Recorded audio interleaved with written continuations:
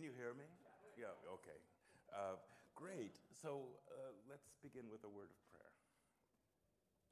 Gracious God, we give you thanks for the gifts of this day, for fellowship and time together, for the hand that has watched over us during this week and for our families. We pray for those who are close to us, we pray for this community, and we pray for those who are dear to us but are far away. Ask this in your Son's name. Amen. So, maybe slightly less familiar figure to some people this week, John Bunyan. How many people have had a chance ever to look at Pilgrim's Progress? So we've got quite a few people here. I'm not actually going to talk so much about Pilgrim's Progress today. I'm really going to talk about John Bunyan's other major work, which is a book called Grace Abounding. Grace Abounding, which he wrote just before he wrote Pilgrim's Progress, is the story of his conversion.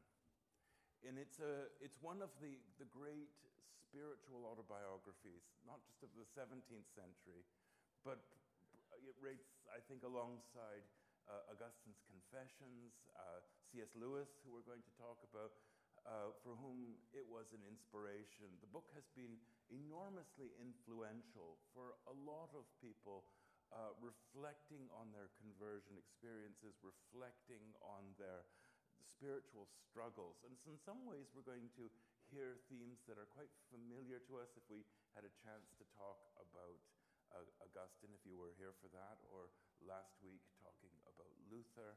It's a story that's about terrible turmoil. It's a story about a life that is reversed in many ways. It's a story about a life that finds grace. But, and this is something that's quite interesting about Bunyan's story, although it comes to grace in the book, actually fairly early in the book, he describes a life in which temptation, the devil plays a huge role in the story, temptation and doubt continue to be part of his life. So the kind of dynamic of Grace Abounding and the dynamic of Bunyan's life is that of a very tough spiritual battle, a journey through the world. And that's what he writes, as you know, those of you who have had a chance to look at it, with Pilgrim's Progress. It's very much a journey, but it's done so with sort of metaphorical figures. Famously, it has castles, it has Vanity Fair, which is this town with a sort of festival. It has all sorts of things which in many ways kind of spiritualize or turn into symbolic form what is actually Bunyan's own life experience. Grace Abounding is really the inspiration for Pilgrim's Progress. And it's really a detailed account of his conversion. And therefore I want to talk about this. But first to say a few words about the person John Bunyan. Unlike Augustine and unlike Luther, who we talked about last time, John Bunyan was not really an educated person.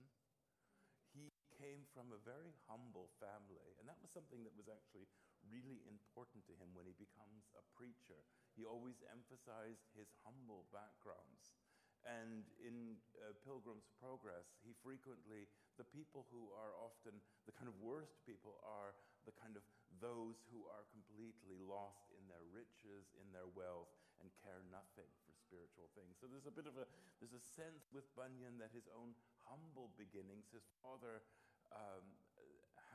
ran a kind of what we would call, so he was a sort of tinker, he was like a shop owner, a worker. His mother and sister, Bunyan's mother and sister, died when he was very young. His father married again very, very quickly. This was an experience that Bunyan would have himself. His own wife would die relatively young after they had 4 children, and Bunyan would ultimately marry again. So he comes from a humble background. So he's not a university person. He's not a person who's learned Latin or Greek or any of the biblical languages. He is a person who is in many ways, he went to a decent school. His father could afford that. But he was a person who was largely self-taught, but also learned through the communities in which he lived. Grace Abounding is in many ways the story of Bunyan coming to know the Bible. Because he says in it, his own youth was very much given to gaming, the kind of typical pursuits of a young man. He didn't care much for religion. He didn't have much interest in spiritual things. He says that he rarely read the Bible. So in some ways had probably what we might think of as a kind of conventional upbringing. Of course, as typical of his time, he would go to church with his family, but he describes it as being quite cold. It really had little impact on him. But and this is why, in spiritual autobiographies and people writing about themselves, we get these themes again and again. Like Augustine and like Luther, he describes himself as being a very sensitive child. And he's clearly a person who's given to spiritual experiences, although he says in his youth he wasn't paying much attention to them. But throughout Grace Abounding, there are distinctive moments in which God seems to intervene in his life in almost kind of miraculous ways. And one of the first in this is when he's a youth. He's out playing, I think it's even on a Sunday. He's out playing with friends. They're playing a game. And he hears a voice from an invisible voice, from a person he cannot at first see, which says to him very personally, will you leave behind these things and follow me, or will you stay in your sins? And he's out in this field and he has this experience and he looks up to the sky and he believes he can see the face of Jesus in the clouds. He records this in his story. But that doesn't bring about a full conversion by any means. It's just a first experience. And here we find this in both Augustine, who we talked about, and Luther. There are often moments early in their lives which begin to stir up spiritual feelings, but the conversion won't happen till later. So with Bunyan, he goes off to join the army. And as you may be familiar, in the 17th century, England fell into a period of civil war, and it was a religious civil war. It was what was to be called between the royalists and, they had various names, but the parliamentarians, the much more radical religion. And here we just need to pause for a second and hear something about what happened in England after the Reformation of the 16th century. The English church was really split. It was split between those who upheld the kind of traditional order of a Protestantism, which still had cathedrals, sort of the basis of what is today the Episcopal or Anglican traditions, maintains many of the rituals and liturgy. Its theology is Protestant, but it still in many ways holds on to the old ways. But of course, crucially, it becomes the state church, and the monarch is the head of the church. But there were many groups who were included in the title of Puritans, who emerged in the late 16th century and who flourished during the 17th century. And this is the tradition to which Bunyan belongs. They're sometimes called nonconformists because they don't attend the Church of England services. And their reason is that they think that the church is not sufficiently Protestant. They break away, they think that it's not sufficiently grounded in the scripture, that it still holds on to old practices which could not be justified on the basis of the Bible. So they're a much more sort of fervent evangelical in the sense that they're deeply attached to the Bible. And they're called dissenters because they don't go to the state church. They have their own communities. Now, some of them are Baptists, but there's all sorts of different groups that emerge. Some are Calvinists, some of them become even more radical, and they get names like the Ranters. Some will become, and Ranters are literally because their bodies would shake, like the Shakers that we have in a later tradition. But the Ranters were, and they would speak, and of course their opponents, these names are often given to them by their opponents. Their opponents would say, in this kind of movement of the Spirit, they would just rant. But there were all these different groups that emerged, and this is the world of John Bunyan. And Bunyan belonged to this, what was called dissenting tradition. He grew up in a town called Bedford and went to a church that was not part of the state church. And preaching was a crucial part of his life because he himself would become a preacher. But before this, as a young man, he does what many young men of his time does. He joins the army.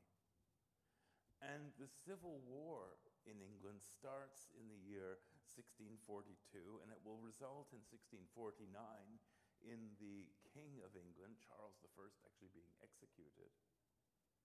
Many of those who were participating, well, at least three prominent figures, those of you who are familiar with New Haven, actually fled across the Atlantic to and took refuge in New Haven.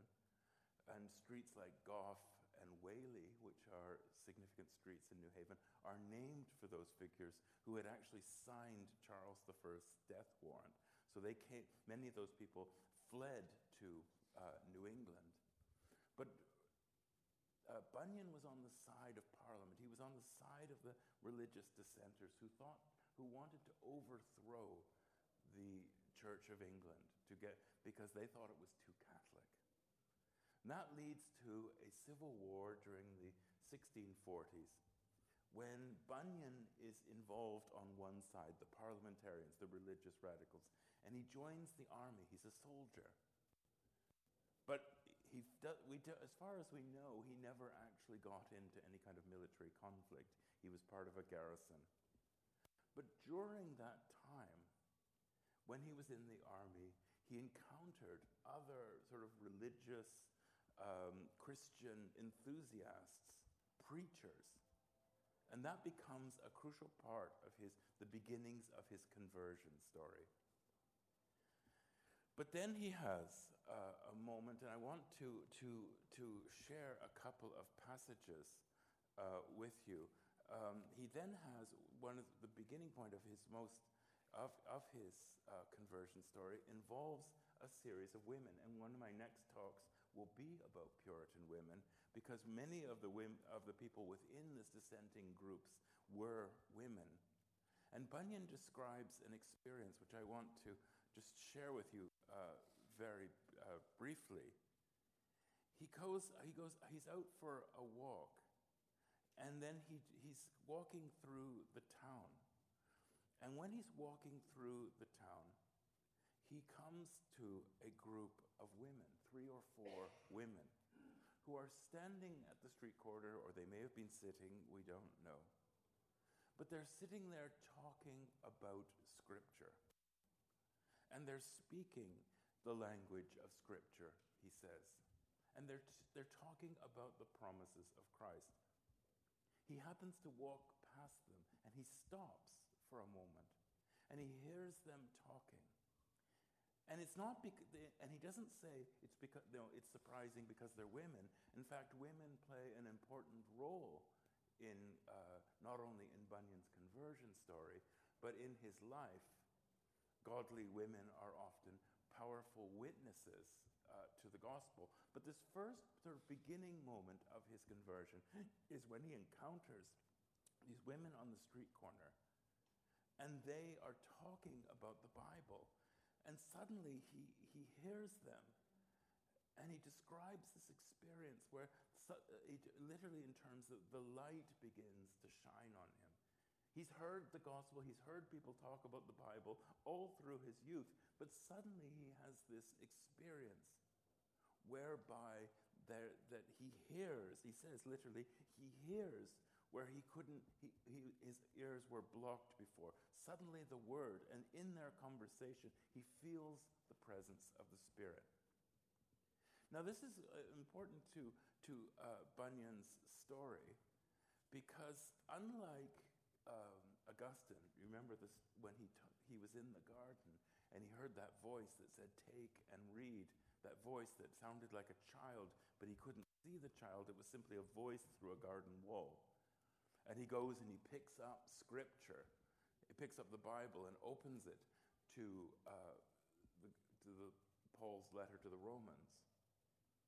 And just like Luther had that experience of, again, opening the Bible and coming to where Paul in Romans talks about how those who are Christians will live by faith. Bunyan's description of his conversion is a little different. He does not see conversion as a kind of momentary thing, a kind of Damascus Road experience. Grace Abounding, which is the whole story of his conversion, is about conversion as a kind of drawn-out process.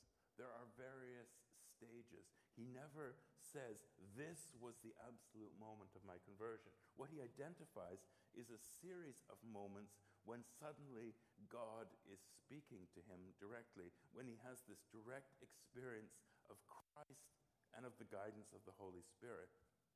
But in between those, he talks about, the struggles that he goes through. So there's a very interesting dynamic in Bunyan's life. He has these moments of intense experience of God, which are then followed by moments of what we might call, and we had this with Luther, of kind of spiritual torment. And the devil plays a really important character, a really important role in this. He talks about his life constantly in terms of struggling with the devil. And I'll just point to another passage in which he talks about this.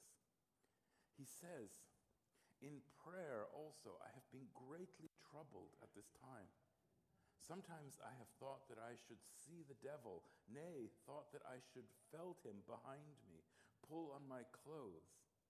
He would also be continually at me in time of prayer, to have done, to break off, to make haste. He would say, 'You have prayed enough, and you should stay no longer.' He would draw my mind away. Sometimes also he would cast in such wicked thoughts as these, that I must pray to him or for him. I have thought that sometimes of that, fall down, or if you will fall down and worship me," the reference, of course, to the devil's temptation of Christ in Matthew. So this Bunyan's story, very much like the story of Pilgrim's Progress, where they are journeying along the road, yet they encounter all these different trials and tribulations, is a kind of dynamic where conversion for him takes place over a period of time. Now, he begins, after this experience with the women, where he hears them talking about Scripture, and he has his first sort of intense sense of the presence of Christ. He then joins a church, which is a church which is full of a community of people who are dissenters, people who are what their opponents would call radicals. But at the heart of it was preaching. And he begins to tell how, for the first time, having grown up going to church, but not feeling particularly moved by it, he describes how, following this incident with the women, he now hears what the preachers are saying. The word of God in church is starting to speak to him. And he states that he wants to become a preacher. He wants to become a preacher of the word. And this is the next sort of stage in his spiritual development. He decides he's left the army. He's decided that he wants to become a preacher.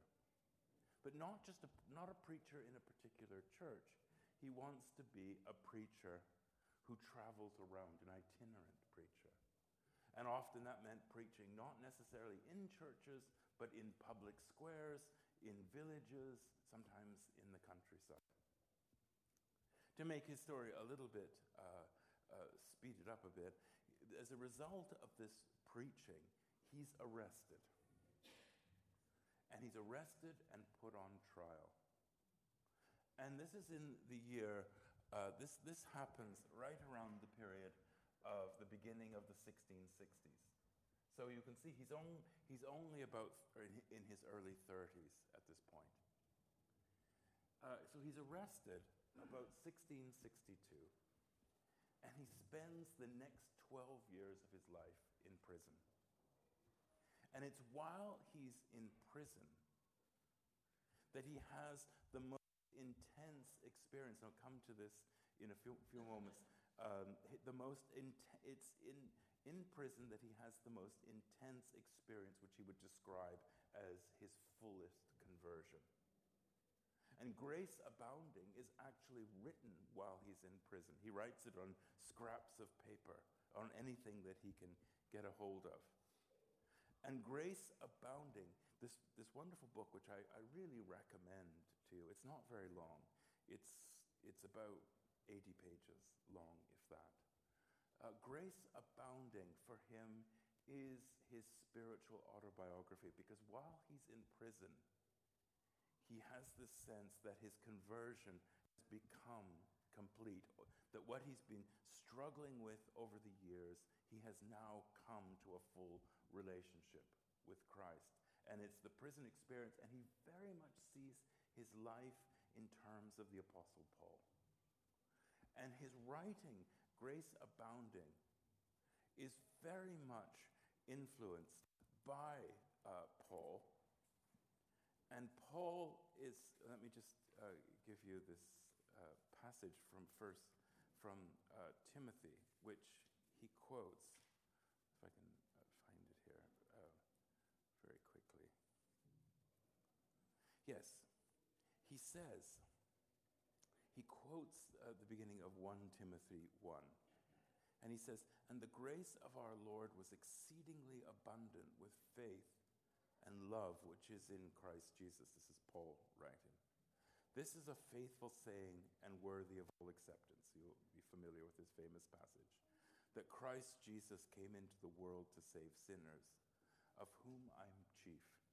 And that's where the title of the book comes from. Exceedingly abundant, the grace of our Lord. And this is where Bunyan calls his account of his conversion Grace Abounding. But he adds to it the title. He says, "Grace abounding to the chief of sinners." And therefore, he's modeling Paul, his prison experience he sees in terms of Paul's own prison experience. So that the conversion story is structured around this emulation of Paul. And the conversion story really has three parts. And in its three parts, it becomes a model for other people. We'll talk about this next time when I'm back, about Puritan conversion stories. But it has three aspects to it, which are found in this story. The first is his pre-conversion life, which for Bunyan is this life of being a kind of ambitious young man who's given to, as he will say, drinking and gaming and not really paying much attention to the Lord or to Scripture or to really being very moved by church services at all. That's the first part. The second part, which in Grace Abounding is the longest part, is of his gradual conversion.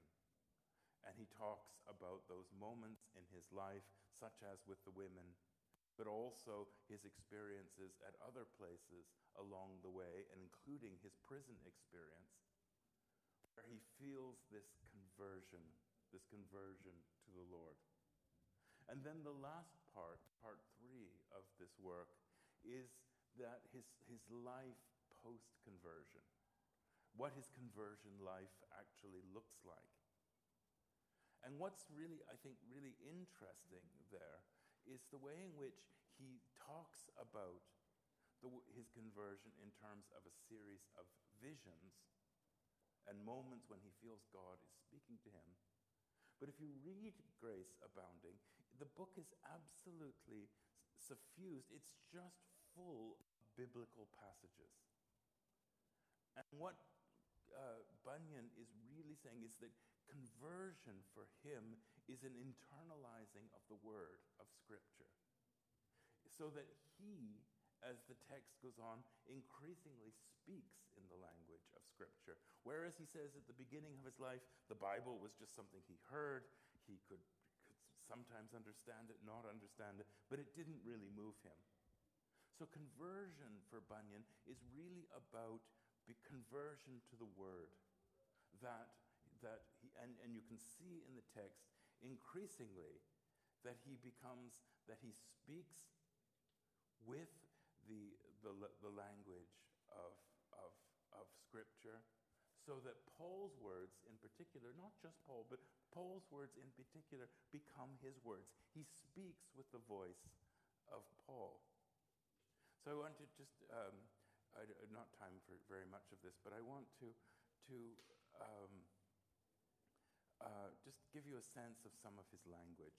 This is when he's begun to feel this conversion experience and the joy that it brings with him. Then he says, then breaking out of the bitterness of my soul, I said to myself with a grievous sigh, how can God comfort such a wretch as I? I had no sooner said it, but this returned upon me. An echo doth answer a voice. This sin is not unto death. These are all scriptural passages, and in the text they're in italics, so you can see how much scripture are in his words. At which I was as if I had been raised out of the grave, and cried out again, Lord, how couldst thou find such a word as this? For I was filled with admiration at the fitness, and also of the unexpectedness of the sentence, the fitness of the word and the rightness of the timing of it, that power and sweetness and light and glory that came to it with it also, was marvelous to me to find, how I was, for the time, out of doubt, as to that about which I so much was in doubt before. My fears before were that my sin would not be pardonable, and so that I had no right to pray, to repent, or that if I did, it would be no advantage or profit to me. But now, thought I, this sin is not unto death, then it is pardonable. And one of the crucial moments in his conversion story is that he thinks that he has committed the unpardonable sin, the unforgivable sin. And he sees himself as beyond redemption, beyond forgiveness. And one of the major dynamics in his conversion is just from that passage that I read here briefly, is that he comes to realize that he is forgiven. That Christ's forgiveness, pardoning of sins, reaches to him because he sees himself as the very worst of people. He talks, the unpardonable sin that he commits in his own mind is that he believes that he has sold Christ for money. Not literal money, but he's essentially betrayed Christ. And he thinks he can never be forgiven for that. So I want to we just be mindful of the time to just take 2 more minutes here to give a sense of one of the reasons why Bunyan is such a spiritual master is not only the beauty of this conversion experience, but 2 other things that I would stress. He gives perhaps one of the most moving accounts of the challenges of becoming a Christian. That how even in conversion, that the devil will continue to tempt, the devil will continue to try to lure one away from the path. And he describes this in many pages, in many accounts. I'll just give you a quick sense of this. And he says, and Scripture says, and him that cometh to me I will no wise cast out. on the comfort that I have from this word in no wise, as to who should say, by no means, for nothing, whatever he hath done. But Satan would greatly labor to pull this promise from me, telling me that Christ did not mean me, and such as I, but sinners of a lower rank, that had not done as I had done. So this constant sense that the Christian life remains a struggle. And one of the reasons Bunyan becomes such a classic, and in my family, my mother grew up in a kind of Methodist family, which was, at least in Canada, was more of a kind of Puritan strain. You know, Bunyan was household reading, as it was for so many people.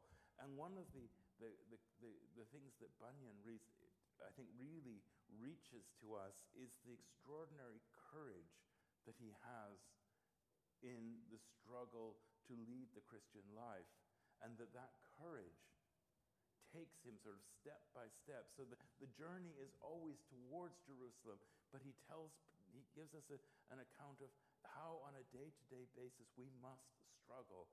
And his book is in many ways to talk about how we must be encouraged, because Christ's promises are forever. And that's the point that he keeps coming back to. So I'll leave it there for the moment, and you know, anybody who wants to reflect on that or ask any questions, I'm happy to do that.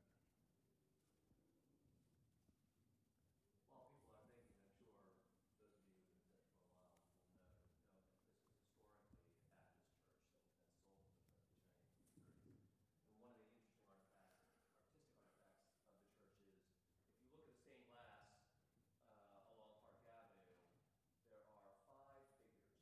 John Bunyan being one. Oh, I didn't know that. Oh, right. William being Yeah. And they were, I guess, to the Baptists who originally founded Park Avenue Baptist, heroes of the... Yeah, well, Bunyan becomes a Baptist preacher. When the Presbyterians get Yeah. here, rather than taking it down, being uneasy with human veneration, they decided that their stained glass, which is above the other side of the sanctuary there, above the pulpit, they've got figures from Scripture, but nobody since then. Right. So you've got David, and you've got Moses, and you've got Jesus, of course. Yeah. A little piece of church history, our church history. I think Bunyan would have been a little uneasy about becoming a stained glass window. It's just like these monuments to Calvin and others. You know, they spent their life trying to sort of rail against what they saw as idolatry, and to have a monument put up to them. I think they would find that very disturbing. So those of you who have had a chance at some point to look at Pilgrim's Progress, what do you remember of it? What, you know, maybe you've read it more recently. What do you recall? Was there anything that stood out about it? Yes, please. I got to the very end, and the hatch opens, and one guy goes in, and the other guy gets into the kingdom. Yeah. That was Yeah. not foreseeable. Yeah. I mean, Bunyan is very much part of that world that sees election as a crucial part of the story. So that's one of the things, and we'll talk about this when we come to the Puritans and Puritan women next week, is this constant self-examination, and that's what you get in Grace Abounding. He's constantly examining himself spiritually, and one of the things they're doing is looking for signs of their election. And so election is an important part of the story. Did he doubt his election Ye- much of this? Through much of it, he goes into this kind of despair. And he says even after his conversion, he has moments of where he's struggling. But then, you know, he says that Scripture always pulls him back out of it.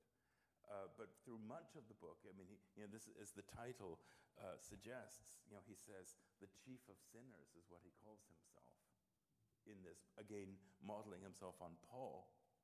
So yes, I mean, he's you know, and he says what part of his conversion is that even the worst wretch, he thinks he's committed a sin for which he cannot be forgiven. Was he more certain at the end of his life? Yes, yes, yes. I mean, the end of the story is about joy. Isn't that a common feature of American, or certainly American Puritanism, where they're sort of anxious about their Yeah. assurance and Yeah. salvation? Yeah, this becomes a classic part of Puritan culture. This sense that the Christian life involves constant self-examination, and this on one hand, it is a rigorous spiritual exercise, but as is often pointed out, it could lead people into a sense of doubting their own election. And you see that in Bunyan, that he goes up and down at various points, because then he thinks, that he's tempted by the devil, perhaps. He does doubt, perhaps, and then he will say, I meditated on Scripture. And one of the things that he keeps bringing him back is reading Scripture the way. But there is still a kind of volatility in this, and that remains. I mean, certainly you know this from American Puritan culture, remains a kind of concern with godliness, and when there are signs of ungodliness, people become worried that this means that person is not truly a Christian. Yes, please. Can you, I'm not very well versed in the history, but elaborate a little bit more on that Civil War period? Sure. Was he actually a soldier during that time? Yes, he was. Was he fighting, and how was He that? yeah. What's the story? Yeah, so the Civil War is really taking place during these years of the 1640s. So just before he's in prison, and he was a soldier, but as far as we know, he was never in battle. He served in a garrison in a town, and there's where he encountered people who were playing an important role in his first sort of stirrings of hearing the Scripture. So it's in this period of 1640s, that's when the time when he hears the women talking on the street. So he sees these various moments of God speaking to him as kind of stirring what he will see as his conversion story. So he is a soldier, but he's unharmed. He's probably never in battle. But there are very serious battles at this point between Parliament and the monarchy, Charles V. But it's also a division between the established state church and these more radical Puritans and groups of other people. So it's a religious war in many. It's other things as well, but it's two different visions of religion in conflict. And it results, that's when the end of it, when Charles is executed, this is when you get Oliver Cromwell, and for a period of time. His preaching. Because he was not licensed by the state church to preach, and he was doing what they didn't allow, which is to preach in the streets or in unauthorized church services. So this radical became illegal. And because he was preaching outside the Church of England churches in these other gatherings, he was engaging in what was illegal activity. And in Grace Abounding, he describes the court case where he's tried, and then he's thrown in prison, and a lot of other dissenters are in prison, and he describes his experience of being with them. Many of them die, but he takes this as a kind of sign of God's purpose that he survives. But he's 12 years in prison. This is after the monarchy was restored. This is before. He was before Charles. He's in prison after Charles is killed. So he's actually imprisoned from the 1660s until 1670. So it's during the period of Cromwell's Republic. But it's Cromwell's people who have actually imprisoned him. Yeah, so because he was seen as a dangerous dissenter. Yeah. Yes, please. Would you say that what occurred in England at this time could be compared then to what is going on in China now, where people are imprisoned if they preach Well, outside or do not attend, don't attend a state church? It's comparable, really, in some ways, to any period of religious persecution, because he sees this as a struggle, first of all, against the established church, and he sees that his belief is that they are stopping the true preaching of the gospel, which is his own experience. And then after, as we were just hearing, after what's called the kind of Republican period is introduced under Cromwell, he's still arrested and put in, and then at the end, while he's in prison, the monarchy is actually will ultimately be restored after this. But he's under both the state church and under Cromwell, he is suffering persecution, and in that sense, he sees in Grace Abounding that persecution is because he is preaching the word of God. So that, in that sense, is comparable to any other circumstance where people feel like the official church is opposing what they're trying to do. But of course, for his opponents, he's seen as this kind of dangerous and even seditious figure. Sorry? Yes, yes. I mean, he sees, if you read Grace Abounding, he constantly sees himself in the role of these apostles, not just Paul, but Peter as well. I mean, this is persecution for preaching the word, and that defines his own experience. Yes, please.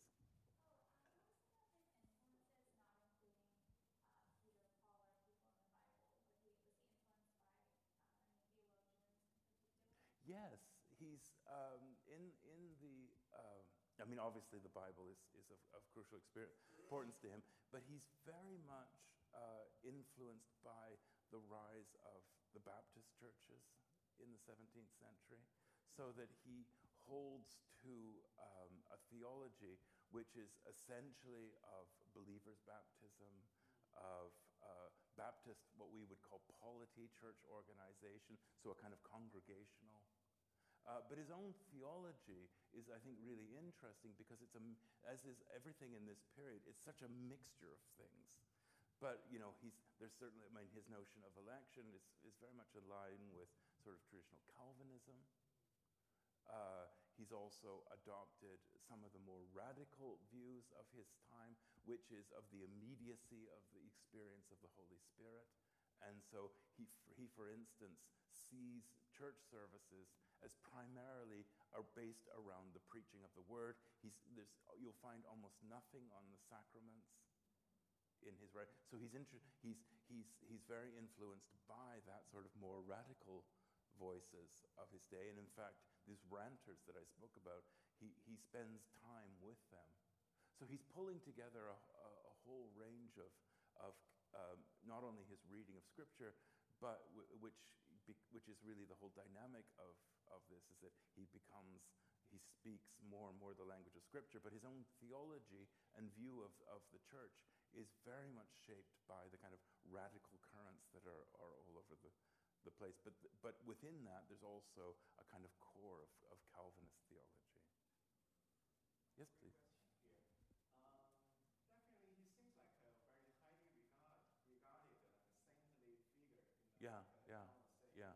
He was has his own statues and paintings Yeah. and stuff.